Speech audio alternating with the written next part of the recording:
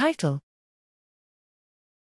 A high-throughput approach reveals distinct peptide charging behaviors in electrospray ionization mass spectrometry. Abstract: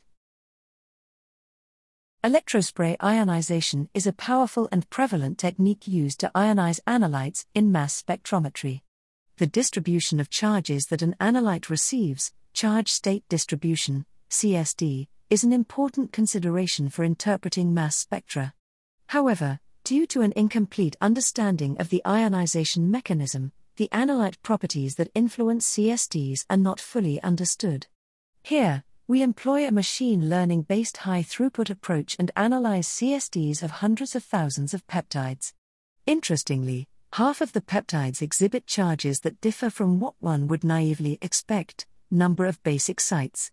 We find that these peptides can be classified into two regimes, undercharging and overcharging, and that these two regimes display markedly different charging characteristics. Strikingly, peptides in the overcharging regime show minimal dependence on basic site count, and more generally, the two regimes exhibit distinct sequence determinants. These findings highlight the rich ionization behavior of peptides and the potential of CSDs for enhancing peptide identification.